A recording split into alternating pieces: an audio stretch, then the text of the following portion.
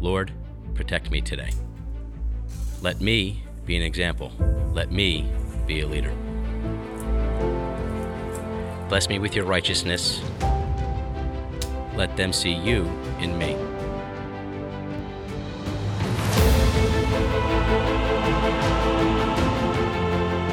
God, I need you right now. Help me out of this mess. Help me take a stand against the devil. Help me stand my ground. Please lead me away from this temptation. Deliver me from this evil.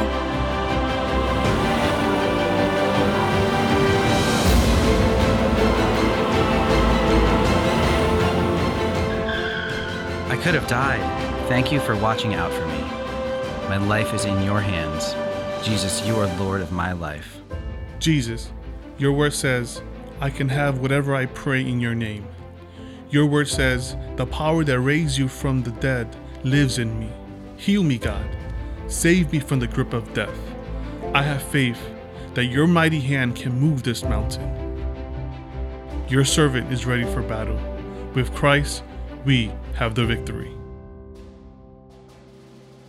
All right, well, what's up, Liquid Church? How y'all doing today? My name is Nathan. I have the privilege of serving here as the teaching pastor. Before we jump in, will you help me in welcoming all of our campuses watching throughout the state of New Jersey or online? What's up, everybody? Welcome. So glad to have you guys here as we are actually wrapping up our series. You've survived 6 weeks of SWAT. So well done. We got through it together, amen. And it stands for Spiritual Warfare and Tactics, where we've been learning in our small groups, how do we take a stand against spiritual darkness, and how do we walk out in our authority that God has given us. And so today we're going to be wrapping it up with the 6th installment, which is talking about the sword of the Spirit. And how do we wield the sword and use it in a way, and this is actually one of my favorite pieces of the Army. But before we dive in, I actually want to talk a little bit about diving in, and that is baptism. And so in about 2 weeks from today, we are going to be celebrating baptisms across all of our campuses. And at Liquid, we believe that you are not saved when you get baptized, but baptism is the response to your salvation. It's kind of like a wedding ring, right? Like the wedding ring is symbolizes your love for your spouse, but if you lose your ring, you don't lose your marriage. In the same way, baptism is this outward symbol of an inward reality. And a lot of times I'll get questions from people going, Pastor Nathan, I thought, I was baptized as an infant. I thought it was okay. Why do I need to get baptized again? I love that question because I was baptized as an infant. And what I tell people is, listen, when we were baptized as infants, it's really a statement of what our parents believe. Like our parents loved Jesus. They wanted us to grow up in a way where we kind of understood what Jesus did for us and that we would one day have a relationship with him. But here at Liquid, we believe in what's called believer's baptism, where it's a voluntary thing that we do. And when you're an infant, you really can't do anything voluntarily, right?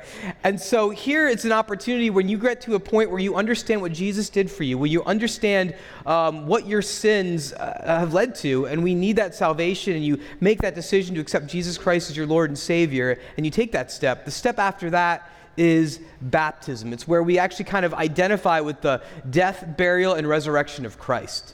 In fact, Jesus, before he left his disciples, he actually said this about baptism in Matthew 20. He says, therefore go and make disciples of all nations. And what's this word, church?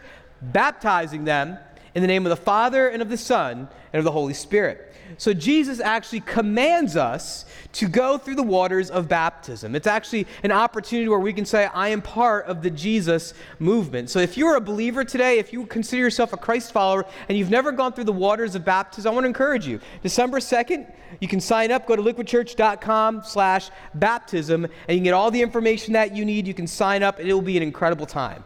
What's kind of interesting about baptism, it's almost like an initiation or a rite of initiation. It's basically saying, I'm part of the Jesus movement. I'm part of God's army. I am all in 100%. That's really what it means. It's this level of commitment that says, I'm going to give my entire being to the cause of Christ. There's not a lot of institutions or organizations where you see that level of commitment. Maybe the other area that you see that in is in the armed services, where men and women are serving all over the world. They're giving literally their lives for the safety and the freedom that we get to enjoy today. And I think specifically of the Marines, right? You know the Marines, the few, the proud, the Marines. And this is kind of a cool picture. It actually looks like it should be in a recruitment office. But those of you that attend Morris County, do you recognize who this guy is? I know you can't really see because he's not smiling, but this is actually our very own Jimmy Biggs. And Jimmy, whenever I see him, he's got this big smile on his face. And Jimmy actually served as an active Marine for 24 years, going on 5 combat missions. Isn't that amazing? Yeah, absolutely. Just want to say thank you to guys like Jimmy who are serving all over the world to kind of serve our country in such a way. And actually, Jimmy was nice enough to lend me actually his United States Marine sword. I told him I wouldn't throw this into the stage. I don't want him to hurt me. But this is an incredible weapon here. I learned so much about this sword. This actually is a Marine sword. It is the oldest weapon in the U.S. Armory. So from 1859, the Marines were issued these. And these actually were used in active combat. The last time they were used was in World War II. Jimmy was telling me, this is amazing, that when the Marines were going island to island, when they were about to invade Japan, the Marines actually went hand-to-hand combat against Japanese soldiers that had katanas. And so they would take these swords and they were actually going to battle in that war. And so that was the last time they were used in active battle. But now they're pretty much used more for ceremonial uses, whether it's military events or weddings, things like that. But when we talk about the sword of the Spirit isn't something that's ceremonial. We need the sword of the Spirit. The sword of the Spirit is the difference between victory and defeat, life or death. In fact, when we've talked about the armor of God, when we put the armor on, that's how we find victory. And so the past 6 weeks, we've actually explored the armor of God on our Sunday morning services and in our small groups. And we've been kind of looking at the passage found in Ephesians 6, looking at verses 14 to 18. So today is actually going to be kind of the last day that we're going to be going through these scriptures together. So if you have a Bible, I want to invite you to open up with me to Ephesians chapter 6. You can follow along on the screen, or if you have the Liquid Church app, you can open it up. We actually have the scripture laid in there as well as the notes. And here's what I want to do. Because this is going to be one of the last times that we're going to be going through this passage together, I want us to actually read it out loud. So here's what I want us to do. I want us to sit up straight, fill your lungs with air and your hearts with hope, and let's go ahead and say these words out loud together. Ready? Stand firm then, with the belt of truth buckled around your waist, with the breastplate of righteousness in place, and with your feet fitted with the readiness that comes from the gospel of peace. In addition to all this, take up the shield of faith with which you can extinguish all the flaming arrows of the evil one. Take the helmet of salvation and the sword of the Spirit, which is the word of God, and pray in the Spirit on all occasions with all kinds of prayers and requests. With this in mind, be alert and always keep on praying for all the Lord's people. And so we're going to talk today about the sword of the Spirit. One of the things that's interesting that Pastor Tim's been teaching us is Ephesians 6 is kind of like the capstone of the entire book of Ephesians. Every section, every piece of armor actually hyperlinks to another part in the book. But what's unique about the sword of the Spirit is there's actually an extra line that explains. It says the sword of the Spirit, which is the Word of God. Because right now, Paul, who wrote the book of Ephesians, is talking about how we need to go from a posture of defense against the enemy to offense. And so the Word of God, the sword of the Spirit, is how we move forward and how we take ground and how we go to the offensive. Because similarly to when we look at the Roman armor that the Roman soldier would wear, they would always be going on the offensive. Now, when you look at the Roman armor, it's kind of interesting because the Romans had 2 swords that they would use when they would go into battle. The first is actually the gladius, right? We've been looking at this all week. It's from Gladiator. Who's seen the movie Gladiator, right? Are you not entertained, right? So, this is kind of the gladius. It's kind of the major sword they would use. They'd have their shield and their gladius as they went forward. But this actually is not the sword that Paul's talking about.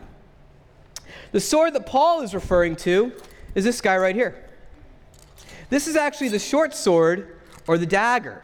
It's about 18 inches from the top of the blade to the bottom of the hilt here. And what's interesting about this is when the Roman would lose his sword, what they would do is they would have this little dagger here they'd pull out, and they would basically go into hand-to-hand combat with their enemy. And the reason why I think Paul was looking at this rather than the gladius was because he realizes that when we're in battle against the enemy, it's up close and it's personal. Like we can actually see how the enemy is moving in our families, how he's attacking our spouse, how he's attacking our kids, how he's attacking the people that are close to us. And that's when we need to actually get in the enemy's face with the word of God, with needle-point precision, fight back and push the enemy back. That is what it means to use the sword of the Spirit, that when the day of evil comes, we're not simply going to be on the defensive, but actually be on the offensive and moving against the enemy so that we can have victory. That's what it means to use the sword of the Spirit, also known as the Word of God. But I don't know if you ever thought about this, but what do Christians mean when they talk about the Word of God? Like, what do we mean by that, right? Now, when Christians talk about the Word of God, we're often referring to the Bible or the Christian scriptures, right? And when we look at what the Bible says about itself, it's really kind of fascinating. There's really 3 words in Greek the Bible uses to refer about itself. The first is the word graphe. Can you say graphe with me, church? Graphe. You know, we get words like graphics and words like graphite from it. And really, this is basically the ink and the paper. What basically having access to a Bible, or it's the pixels that you have in your Bible app. It's basically the very kind of thing that you have in your hand that you hold and that you read.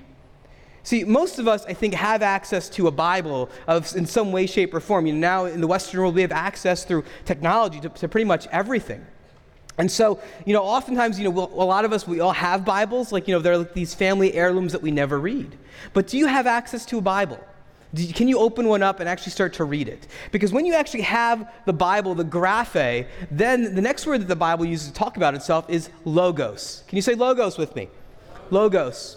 This is actually the message of the Bible. This is actually when you actually can, you know, study the Bible, whether it's in your small group or you hear it in a message, and you're actually seeing, what does this mean in its actual historical context? Like who is the author? What's the purpose of this letter or this book? Like, why was it written? When you start to understand the logos, you actually start to understand who God is and how he sees things. And actually, the Bible actually starts to read you to see if you're in line with God's will.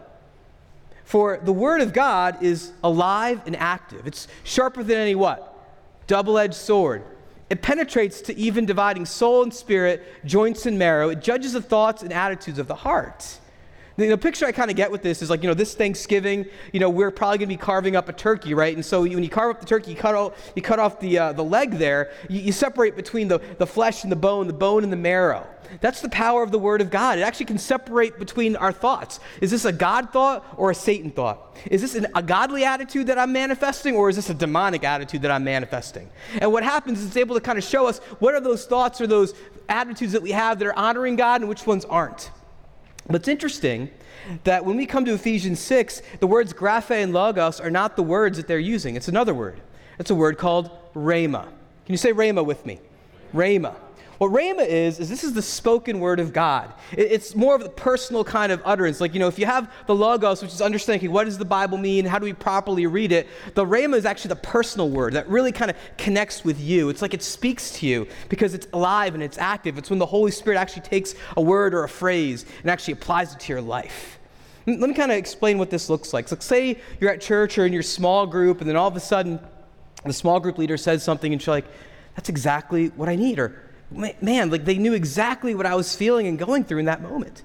That's the power of the rhema word of God. And maybe you've experienced this here at Liquid, where you've come to a service and you're hearing a message and you're like, oh my gosh, it's like, was that pastor like stalking me? Like, was he in my house? Was he reading my emails? Like, how did he know? But that's the power of the rhema word. Let me give you a quick example. This is an email that I got from a woman several months ago from a message I preached.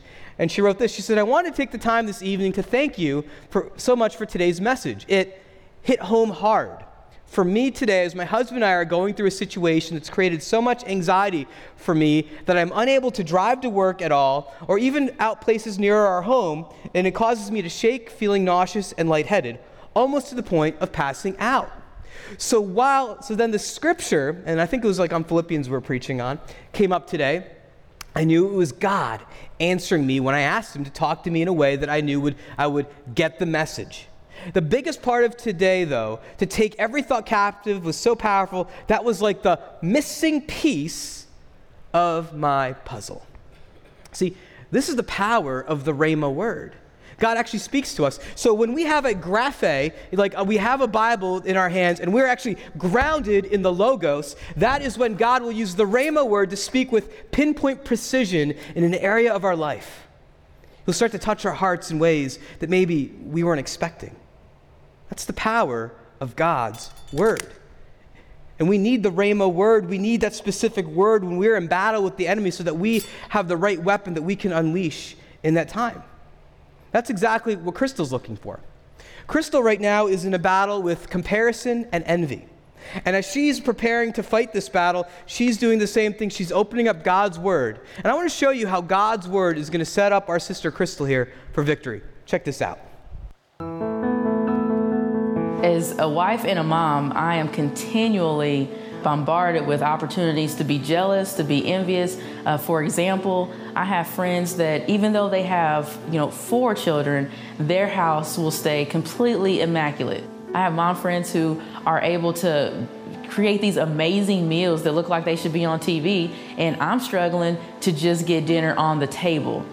It doesn't help at all that when I go on social media, everyone is only posting the great trips they have, the moments where their children look like they should be little models. When I read magazines or look at TV or just walk around, everybody is saying, this is what a successful mother looks like. This is what successful kids look like. This is what a successful wife looks like. And so just everything around me is saying to be more than I have the energy to be. Whenever I'm faced with jealousy and envy, it makes me feel like I'm not appreciating who God created me to be. It causes me to question God. And whenever I start to question God, I take those questions to Him and say, hey, why did you make this harder for me? Or why did you make this easier for them? And so I have to start seeking in His Word more about who I am in Christ and what that means and what that looks like. But the only way that I'm able to keep that perspective is by being in the Word of God. If I'm not in the Word of God, then seeing something that somebody else has does cause me to be jealous, and it does cause me to be envious. And so by continually going back to the Word of God, I'm able to take those moments and turn those into opportunities for growth and more fruitfulness for myself and for my own family. As the Lord has given me children and a husband, I have had to seek Him in different ways because I don't know how to be a good mother and I don't know how to be a good wife without pursuing Him and reading His Word. For me, what I struggle with is though I just totally want to keep God first, on a day-to-day basis, it may look completely different because of my responsibilities at home. And so it's a constant battle to get time with the Lord and to stay connected with Him because I have my kids pulling on me, my husband has needs, I have needs in my business, and so all my responsibilities are always asking of me. And so to keep my time with the Lord a priority is a daily battle. Who relates to that? I love what she said at the end. She's like, to have that time with the Lord is actually a daily battle. I mean, so when Crystal gets up in the morning, it is nonstop, right? You got these 2 little kids that you have to go after and you got to corral. And there's laundry everywhere. There's a sink full of dishes. And in the midst of all of that chaos, when she finally gets a chance to sit down, she takes her phone out and she looks through social media and she sees these beautiful vacations and these kids that are baby models and all these other things, like literally someone else's highlight reel. And all of a sudden, boom, she's fallen into the comparison trap. And so when she's going to battle with envy and comparison, what Crystal does is she unsheaths her sword. She takes out her sword and she finds Proverbs 14:30, which says this: a heart at peace gives life to the body, but envy rots the bones. Meaning that true peace is found in Jesus, not in things. True peace comes from what Jesus has done for us on the cross. And when she's able to get that perspective again, she's able to find victory in the battle, but she's got to go back to that perspective over and over again by going to the Rhema Word of God. See, that's Crystal's struggle. What's yours? What's your battle that you're fighting? Maybe the battle that you're fighting is maybe you're a young man or a young woman and you're trying to trying to think thoughts that are pure. We live in such a sex-saturated world that it's almost difficult to do that. In fact, everything is just simply a click away on the mouse. But what if instead of taking the bait, you just simply unsheath the sword? How can a young person stay on the path of purity? By living according to your word. And so can you imagine just going through your day, and you're going to work, and you're going to lunch, and you go to happy hour with your coworkers, and all of a sudden you're surrounded by temptation, and you're not sure what to do, and then you simply unsheath the sword, and you remember the words of Paul. No temptation has overtaken you except what is common to mankind. And God is, what's that word? Faithful. He will not let you be tempted beyond what you can bear. But when you are tempted, he'll also provide a way out so that you can endure it. See, this is how a Christian does battle. They take God's word and they open it up when they go to battle against the enemy. And when we are able to use God's word as a way to fight back, to take back ground, that's where we find victory. Now, the enemy knows this. So the enemy's strategy is simple. His strategy is this: if he knows the power is in God's word, he's going to find some way to try to separate you and actually disarm you from the word of God. How many of you guys have seen like sword fighting movies? Like, you know, where people are like fighting each other with swords. One of my favorites has got to be The Princess Bride. Any Princess Bride fans in the room? Right? Oh yeah. My name is Inigo Montoya. You killed my father? Prepare to die, right? That's awesome, right? Like, this is probably one of the first sword fighting movies I ever saw. And I remember watching it and learning that there's really only two ways that you can kind of defeat an enemy when you're having a sword fight. The first one is you actually have to kill them, right? You actually have to run the sword through them and they die, or at least that's what's supposed to happen, right? The other way is you're kind of having the sword fight with them, and then all of a sudden you disarm them, and then you take them prisoner. Those are kind of the two main ways that you kind of get victory in a sword fight. Now, last week we talked about the armor of the helmet of salvation. You know, because Satan has the same strategy. What Satan will try to do is destroy you. But if you've experienced the salvation that comes from Jesus, where he rescues you from sin and darkness and the power of the enemy, then he can't destroy you. But what he'll try to do is disarm you and take you prisoner. Now, there's three main ways that the enemy will try to separate you from God's word. And the first one, I want to look at one of them. There's a couple here. The first is this, is he'll actually attack the credibility of Scripture. He'll attack the credibility of Scripture. How many of you heard this before? You know, the Bible, it's such an old book. It's so ancient. It's not really relevant. And what's really the difference between the Quran or the Hindu Vedas or Harry Potter, right? They're all the same. Now, while it's true, because the Bible is Scripture, it has a lot in common with a lot of books of other faith, there's also places where the Bible actually stands alone. The Scripture, or the Bible, it's not one book, it's actually 66 different books written by over 40 authors across 3 continents over 1,500 years in 3 different languages. But if you read the Bible from beginning to end, it tells one unified story, and it actually points to Jesus. No other book can do that. In fact, if you actually look into it, the parts in Scripture that are historically verified, because they talk about real people and real places that occurred in real time, it's not just a book of faith, it's also a book of facts. But if the enemy can't get you to doubt the credibility of Scripture, what he'll try to do is get you to see Scripture almost like a salad bar, and you actually start to pick and choose what you like and what you don't like. Maybe you're going through the Bible and you're like, oh, I love this verse. God has plans to prosper me and not harm me. This is great. It's wonderful. The Lord disciplines those he loves. I don't really like that one. No. Leviticus? I'm not really a fan of this one. No, I'm just going to throw this one out, right? But you know what? If we want to grow in our faith and be fully functional disciples, we don't always have that option. In fact, we never have that option. In fact, Timothy tells us that all Scripture is God-breathed and useful for teaching, rebuking, correcting, and training in righteousness. How much of Scripture? All Scripture. Now listen, there's definitely going to be Scripture passages that we're going to be drawn to, we're going to love, it's going to feed us, but then there's ones that are going to be hard. They're going to be difficult. We're going to wrestle with those passages. And I just want to say, it's okay to wrestle. In fact, your faith isn't going to get deeper if you don't wrestle with those Scriptures. God wants you to own your faith. You've got to read the Bible. You've got to wrestle with those Scriptures. That's how you're going to go deeper.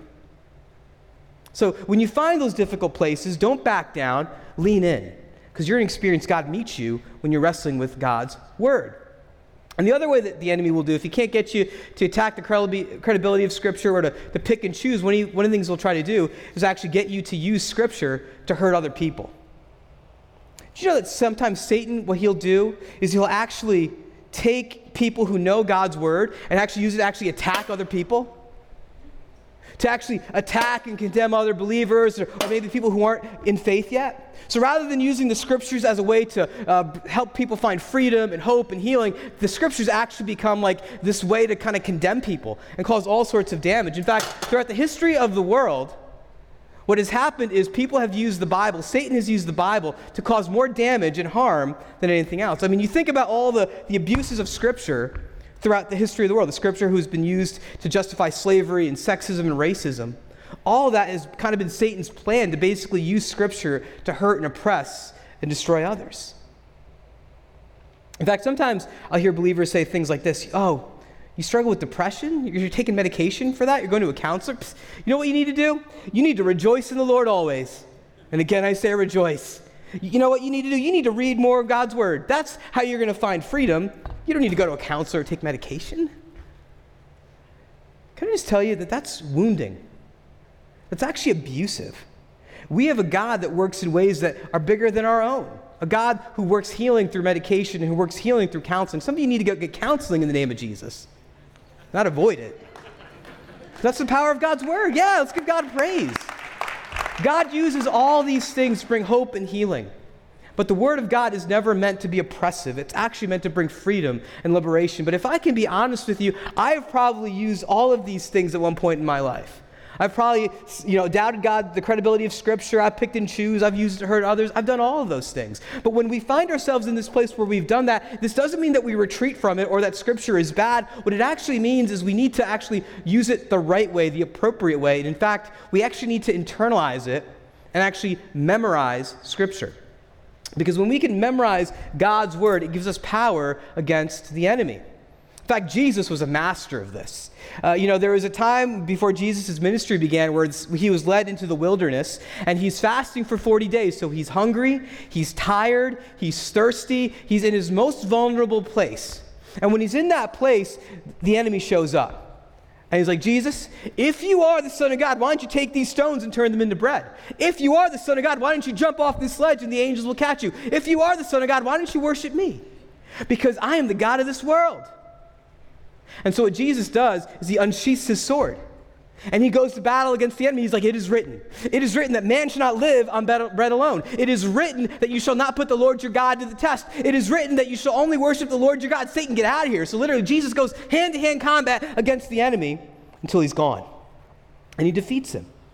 That's the power when we have God's Word memorized and hidden in our hearts. We can actually go to battle with the enemy. But can I ask you something?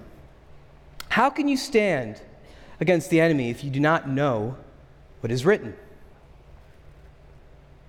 Some of you know your horoscope better than the book of Ephesians. You can tell me what a Leo is doing this week, but you can't tell me what Paul said about the book of Ephesians. But guys, we need to know God's Word. But here's the thing. Let's be honest here. Memorizing Scripture is hard, right? Can we just acknowledge it is hard? And also, we live in a busy time. Where do you find the time to memorize God's Word? Well, I'm going to tell you this. You're right, it is hard, but it's an investment. You need to invest the time and the energy to know God's Word. And think about it like seeds that you're planting in your soul that are going to bear fruit. It's going to have a lifetime of impact for you. And in terms of time, you're right, it's hard to make time. But Pastor Tim's preached about the first 15 concept. You guys remember the first 15? Where when you first wake up in the morning, instead of like checking your Twitter account, your email, you spend 15 minutes just reading the Bible, reading God's Word. And maybe you find some verses in there that you memorize, that you commit to memory. Because there's power when you take God's Word and you actually hide it in your heart. You hide it in your heart, and then the Holy Spirit can actually draw it out when you're in battle. That's why it's the sword of the Spirit. So when God's Word's hidden, you've got power. See, when I was in high school, I became a Christian, I spent a lot of time memorizing the Scripture because someone told me that was something you were supposed to do. So I spent a lot of time hiding God's Word in my heart just to make sure that it was there. And then in my 20s and 30s, I ended up using it all the time. I remember when I was in my 20s and all of my friends were getting married, they were having kids, they're kind of moving on, I was still single, and I remember saying, God, what the heck? I feel like I'm stuck. You're just kind of leaving me here. And this verse came back to mind. It was Matthew 6:33. Seek first the kingdom of God and his righteousness, and all these things will be given to you as well. And I felt like God was saying to me there, Nathan, you just focus on me. You seek me and you give everything to me. I'll take care of your emotional needs. I'll help you find the right group of friends to come around you. I'll help you find your spouse. Just you focus on me. And so that's what I did. I spent my time just serving God. And eventually I met my wife because we were both serving God in the same area. But that verse was a promise. I said, all right, God, I'm going to hold on to this promise because I trust you. I remember when I was a young leader and I was overseeing a budget of $200,000 and I had all these other people that were reporting to me. Some of them were older than me. And I was just going, this is crazy. Like, I should not be doing this. And then this verse came, 1 Timothy 4:12, which said, let no one look down on you because of your youth, but set an example to believers through love, faith, conduct, and purity. I felt like the Lord was saying, this word is for you. To walk in confidence. I've called you to lead, so step up. You can do this. And there was a time where my wife and I were struggling in our marriage. And we were seeing a counselor, and we're kind of digging through all the junk and all the crap that was there. And then God gave me this word in Ephesians 5:25. It says, husbands, love your wives, just as Christ loved the church and gave himself up for her. And the Lord just cut me to the heart and said, Nathan, you've been selfish. You've been putting yourself first, but I'm challenging you to love your wife just like I love the church, to give your life to sacrifice. See, that's the power of God's word when it's hidden in our hearts. When God's word is hidden in our hearts, he can actually use it to actually change and transform us to make us more like him. So I have a challenge for you as we're kind of wrapping up this series, is with your small group, with your family, why don't you memorize Ephesians 6? You can memorize Ephesians 6:14-18. We've been looking at it for the past couple of weeks, and some of you probably already know what some of it is. How many of you can name the first three pieces of the armor of God? There's the belt of truth, right? And there's the breastplate, and then there's the boots, right? You got this. So if you start to kind of, as a family, start to kind of internalize and memorize the scripture, it can be powerful, especially if you're a parent and you've got some young kids. You want to lay a foundation for them, a biblical foundation, a moral foundation. Memorizing scripture is a way that you can help them use the sword that God has called them to use well. You see, when God's word is hidden in our hearts, that rhema word, that's a personal word to us in those situations and circumstances, is easily accessible by the power of the Spirit. Which is why Paul ends this sentence by talking about prayer, because prayer actually activates the armor. In verse 18, Paul says this. He says, and pray in the Spirit on all occasions with all kinds of prayers and requests. With this in mind, be alert and always keep on praying for all of God's people. You see, the sword of the Spirit is important, but unless we're in prayer, which is where we're in communication with God, it's not activated. When we pray, it activates the armor. In fact, when we pray, it says all kinds of prayer, but one of the most powerful ways we can pray is if we can actually pray scripture back to God. Pray his words back to him. Because the scripture teaches us that if we pray according to his will, he hears us, and he'll actually answer our requests. But we can't know God's will unless we know the scriptures. Let me kind of show you how this works. If we're working on, memorizing Ephesians 6 so we can know the armor of God, Imagine this. So, one of the things like I do when I pray is I like to kind of kneel because I feel like a change of posture kind of changes things up. But pray like this. Lord Jesus, today I put on the belt of truth because I know that there's going to be a lot of difficult meetings and difficult decisions, so I need your truth. And God, I also put on the breastplate of righteousness, God. Lord, I know insecurity is going to attack me and anxiety is going to attack me, but I want to remember that because of what you did for me on the cross, you see me as holy and blameless and righteous. Help me walk in uprightness the way you've called me to. And God, I also wear the boots of peace. You haven't called me to live in anxiety, but you've called me to walk in peace and to advance forward. And God, I take up the shield of faith, Lord, so when criticism or discouragement comes my way, I can walk in active faith. And then God, I put on the helmet of salvation. Thank you for saving me. Thank you for your work of salvation, from rescuing me from a place of darkness and bringing me into your kingdom. God, I thank you for your word, your sword, so that I can do battle against the evil one, so I can know what you've called me into. See, when we learn to pray scripture back to God, we actually activate the armor. We can go through our day knowing that our armor is on, and we can walk in victory. I want you to know something here. In the past couple weeks, we've been talking about the armor of God here, and we've talked about, the different parts of the armor, but we've never actually talked about the back. Because Romans didn't have any armor on the back. Because for Romans, they only went in one direction, forward. And Paul doesn't talk about armor on our backside because as Christ followers, we're called forward. We don't stop. We keep advancing. In fact, who's got our back? But God himself. He's got our backs no matter what.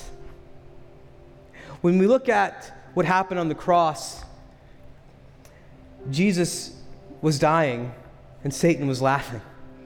Because he's like, this is it. I've defeated God. I've defeated the Son of God on the cross. And so Jesus has his side pierced, and the enemy thinks he's won. But little do you know that in that moment on the cross of Calvary, that was actually when the enemy was defeated. Because the only weapon that the enemy had against us was death. And when Jesus died, and then he rose again, death was defeated. Death was defeated, amen? That was the power of the cross.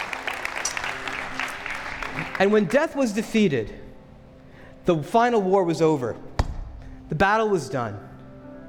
In fact, what we experience today are the skirmishes, because ultimately the ultimate victory is in Christ. One day he is going to come and he is going to rescue the created order. He is going to come and bring his rule and reign.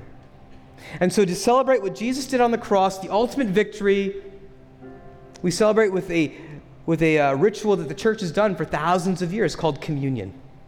You know, for the past 6 weeks, we've battled together. You know, we hear these stories of people in their small groups or from Wednesday night war room, and many of you, you're in a battle right now, and you're still in that battle. And we want to know that we stand with you. And then when we come together to take communion, it's our way to remember that the battle, it's not us who's won it, it's Jesus who's won it for us. His victory enables us to walk in victory today. So in a moment, we're going to celebrate communion across all of our campuses. But first, I want to pray for you. Because just because our series on spiritual warfare is over, it doesn't mean that your battles are over. It doesn't mean that God has forgotten you. In fact, God is still with you because he's your mighty warrior. Let me pray for you. Holy Spirit, would you come right now and do what only you can do? You've already won the victory for us on Calvary. And so right now, we ask that you would help us experience victory today. Lord, you know the battles that we're fighting right now. Lord, I pray for my brothers and sisters who are having health battles and financial battles. They're having battles with their kids and their parents. There's relationship battles right now. God, I pray that they would submit themselves to the cross. Because at the end of the day, you are our divine warrior. You're the one that goes to war for us. And I pray, God, that we would take up the sword of the Spirit, which is your word, that we would pray the scriptures back to you, so we would stand in that word, that Rhema word that we need in this season. So, Father, the enemy's defeated. Help us to walk in the victory that you've won for us. And as we celebrate communion, help us to remember that he is defeated. But through you, we have victory. We're more than conquerors. In Jesus' mighty and awesome name we pray. Amen.